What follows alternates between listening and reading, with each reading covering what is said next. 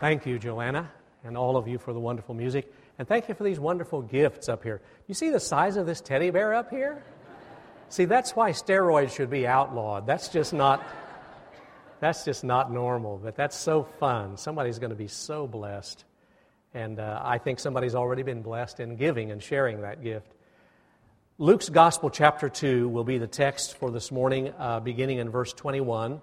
Actually, I'm beginning to read this morning where we usually stop on Christmas Eve. So this is a section of Scripture that doesn't get preached on as often. And so we're going to look at Luke chapter 2, verses 21 through 38 in just a moment. The sermon series for this Advent season is simply, We Like Christmas. We like Christmas. There are some things that we just love about this precious holiday season, and we're going to be thinking together about those things. And as I prepare to read the Scripture, I'd invite you to bow with me for a time of meditation, reflection, time of centering, and a time of prayer.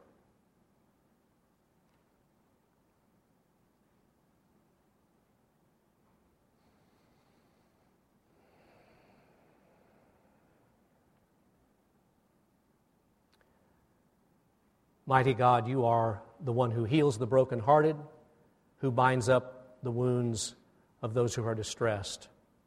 You are mighty, you name the stars, and yet you are lowly, you lift up the downtrodden. You take pleasure in those who hope in your never-failing love, and we thank you and bless you. We cry out to you this morning on behalf of those who need you, those grieving, those who are battling health issues, family struggles, all kinds of crises. We pray for those serving in the military, for those serving in the in police departments, for those serving as first responders. Especially we pray for National Guard and those serving in the Ferguson area. We pray for the people of Ferguson. We pray that there might be peace in that city, and peace in our state, and peace in our land. And we pray that this season might be a time of year when we learn more about loving one another and listening and caring for one another. We invite you, God, to bless those who are here this morning with special needs and special burdens. Only you know the depths of our hearts, the struggles with sin, the struggles with discouragement, and the fears of the future. So we trust you to speak to each of our hearts, magnify your name, and grow us in the faith as we hear your word. It's through Christ that we pray. Amen. And now I'll be reading from Luke chapter 2, beginning in verse 21, and I invite you, if you're able, to stand. And as we come to attention, I'll read this aloud and you listen prayerfully. After 8 days had passed, it was time to circumcise the child, and he was called Jesus, the name given by the angel before he was conceived in the womb. When the time came for their purification according to the law of Moses, they brought him up to Jerusalem to present him to the Lord. As it is written in the law of the Lord, every firstborn male shall be designated as holy to the Lord. And they offered a sacrifice according to what is stated in the law of the Lord, a pair of turtle doves or 2 young pigeons. Now there was a man in Jerusalem whose name was Simeon. This man was righteous and devout, looking forward to the consolation of Israel, and the Holy Spirit rested on him. It had been revealed to him by the Holy Spirit that he would not see death before he had seen the Lord's Messiah. Guided by the Spirit, Simeon came into the temple, and when the parents brought in the child Jesus to do for him what was customary under the law, Simeon took him in his arms and praised God, saying, Master, now you are dismissing your servant in peace, according to your word. For my eyes have seen your salvation, which you have prepared in the presence of all peoples, a light for revelation to the Gentiles and for glory to your people Israel. And the child's father and mother were amazed at what was being said about him. Then Simeon blessed them and said to his mother Mary, This child is destined for the falling and the rising of many in Israel, and to be a sign that will be opposed, so that inner thoughts of many will be revealed, and a sword will pierce your own soul too. There was also a prophet, Anna, the daughter of Phanuel, of the tribe of Asher. She was of great age, having lived with her husband 7 years after her marriage, then as a widow to the age of 84. She never left the temple, but worshipped there with fasting and prayer night and day. At that moment she came and began to praise God and to speak about the child to all who were looking for the redemption of Jerusalem. May God bless His word. You may be seated. It seems there was this woman who had an appliance breakdown, and she called the toll-free number. She received an email as backup, and she scheduled the appointment, a time for her to miss work, to be home, so that the repairman could come and fix the appliance. We've all been there, right? And the service technician did not show up. So again, she scheduled an appointment, missed work, and again, the repair person did not show up, and a third time, the same thing happened. Finally, the woman was pretty upset, and she took the toll-free number and just sort of scratched through it. She noticed the email that had been given to her, and she sent an email to the company with the heading with the title that simply said, Matthew 11:3. And then she put in the text, "Are you the one who is to come, or are we to wait for another?" We've all been there, haven't we? How many of you have ever gotten tired of waiting for a repairman to come to fix something or hook up cable or hook up the satellite or whatever? We've all, and it's not very fun, is it? To wait and wait and wait for something that's supposed to happen. And we feel very put upon. We feel very, very impatient. And waiting is not an easy thing to do for any of us. The scripture lesson this morning tells about two people who had waited a long time for God to show up and God to do what God said God would do. And it was not an easy waiting game. It was Simeon and Anna. Wonderful people, and we have some things we can learn from them. As I said, we don't talk about them as much in the Advent season, and I think they deserve some attention, especially when it comes to the subject of hope. We like hope as Christians. We like hope. And this is the Advent season for us. This is the season for us to talk about this during this very special holy season. Now, Simeon and Anna had a lot in common. They both were advanced in years. Luke makes that very clear. They both were waiting for God to act. In Simeon's case, the phrase is used, he was waiting for the consolation of Israel. We sang about it this morning. In Anna's case, she was waiting for the redemption of Jerusalem. Different phrases, same content. Waiting for God to act. Waiting for God to vindicate them. Waiting for God to make things right. To turn right side up all the things in the world that have been turned upside down and made wrong. And waiting for all these things. And so that they had in common. Another thing they had in common, neither Simeon nor Anna were famous. They didn't write a book of the Bible. They weren't major prophets. They were probably not well known in their time. And probably by the world's standards, they were not, quote, successful. But I tell you what they were. They were faith-filled, and they were hope-filled. And people who are faith-filled and people who are hope-filled bear watching and learning from. Now, I mentioned a moment ago that the phrase used to describe Simeon is that he was waiting for the consolation of Israel. I looked that word up, and it's interesting that New Testament word consolation in the original language is the same word that is used by Jesus to describe the Holy Spirit, the Paraclete, the one called alongside us, translated comforter or encourager. And so Simeon was waiting for the encouragement of God's people. He was waiting for the comfort of God's people. He was waiting for God to come alongside of God's people and make things right. I want to be honest with you. I have never met someone who has told me they've received too much encouragement. I've never met anyone who said they've received too much comfort and positive feedback and reinforcement from others. Nobody's ever walked up to me and said, enough of this encouragement stuff. I just can't take anymore. I just don't have any more room for encouragement. Would you please stop? Nobody's ever said that to me. And you know why? Because the world is hurting. Your world is hurting. You are hurting. You're discouraged. You're beaten down. You're afraid. We are starved for hope. We long for hope. We ache for hope.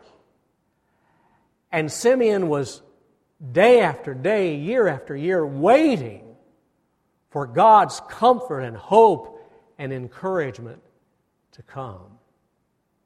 Everybody needs hope. Everybody needs hope. The whole world is struggling and in pain.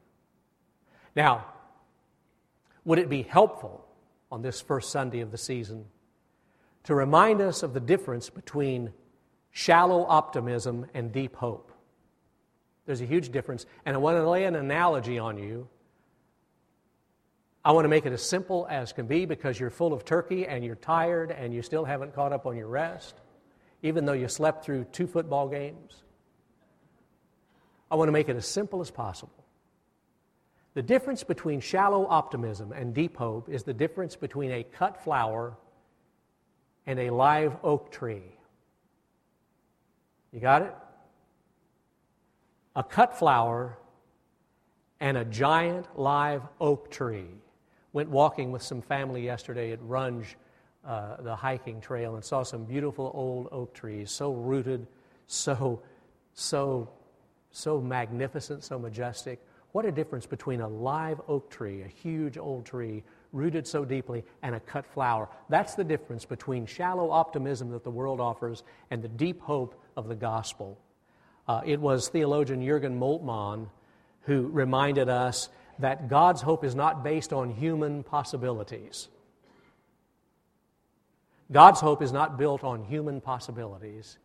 God's hope is based on God's faithfulness and the effectiveness of God's promises. God's hope is not built on human possibilities, but on God's faithfulness and God's effective promises. See, this morning, I have hope for a divided nation, divided over the events this past week in Ferguson, Missouri. I have hope. I don't have hope in human possibilities, what humans can do to fix that, but I have deep hope in the reconciling love of God through Jesus Christ, to teach people to value every human being and to teach people to value property and to respect law and order. You see, somehow or other, only God can fix what's wrong with our nation. A deep hope in God versus a shallow optimism of what human possibilities are. I have hope for Ukraine. Our church is deeply invested in a partnership in Ukraine, a country that has been riven with civil war and violence and pain. I had correspondence this Thanksgiving season with a friend whom I met while in Ukraine a year ago, September.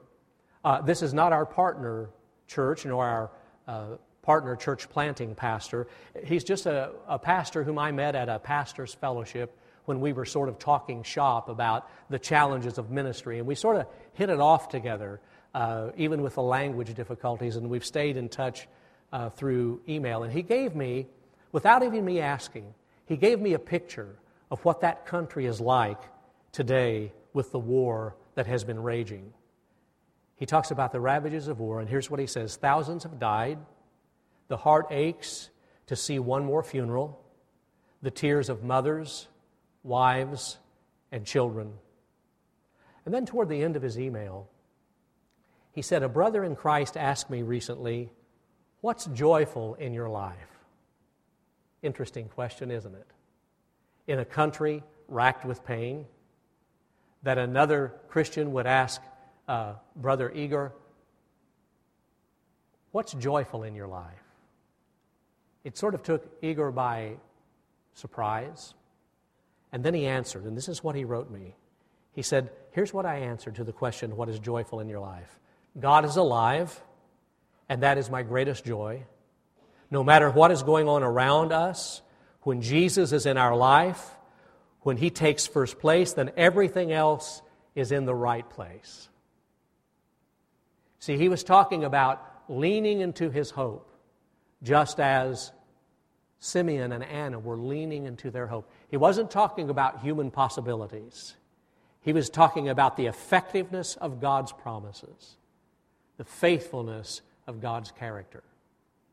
I have hope this morning for our own eternal life through Jesus Christ.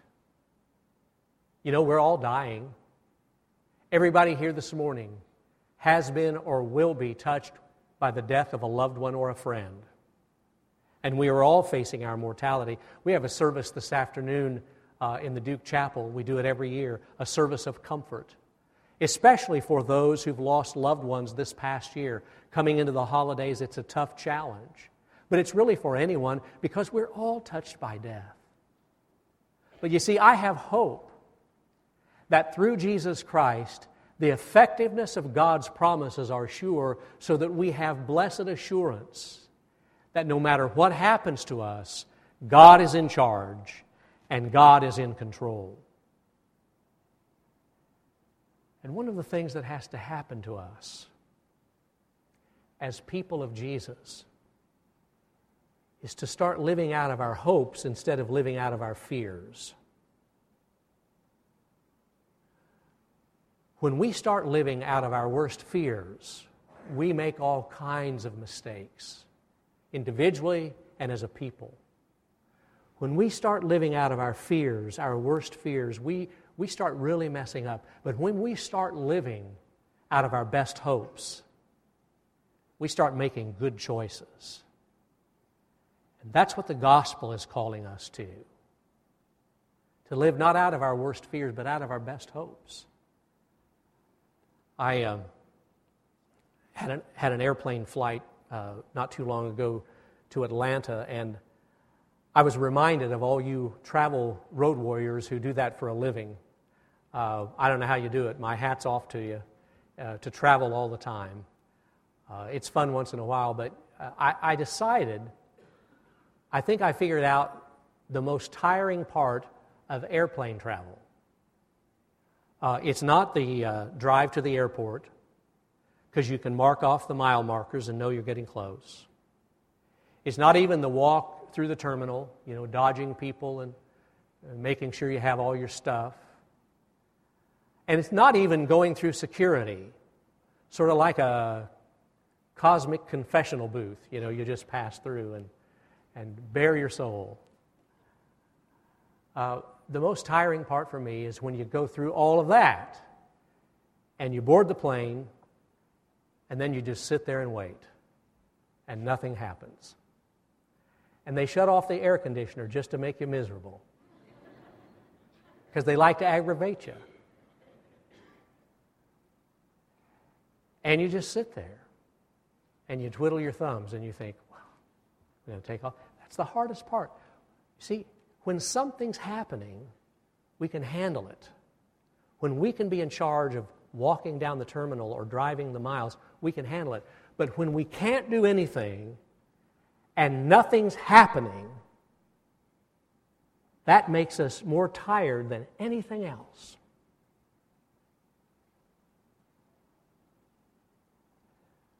But just when you think nothing's happening, something is happening.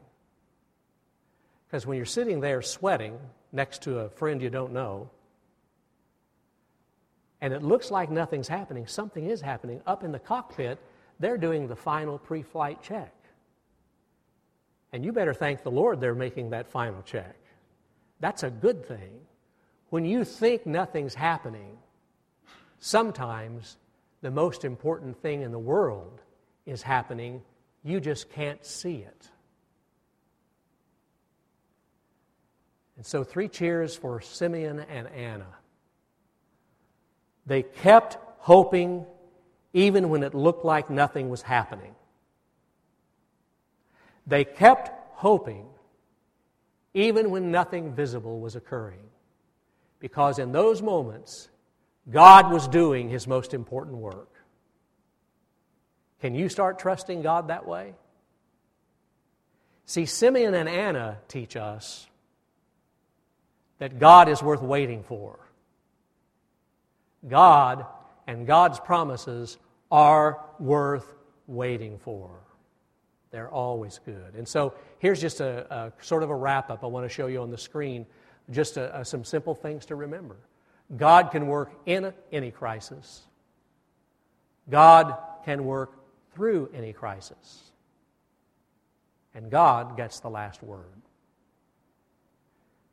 Can you make it through Advent? Can you make it through whatever struggle you're enduring this morning? Can you make it through whatever heartache, whatever brokenness, whatever fear?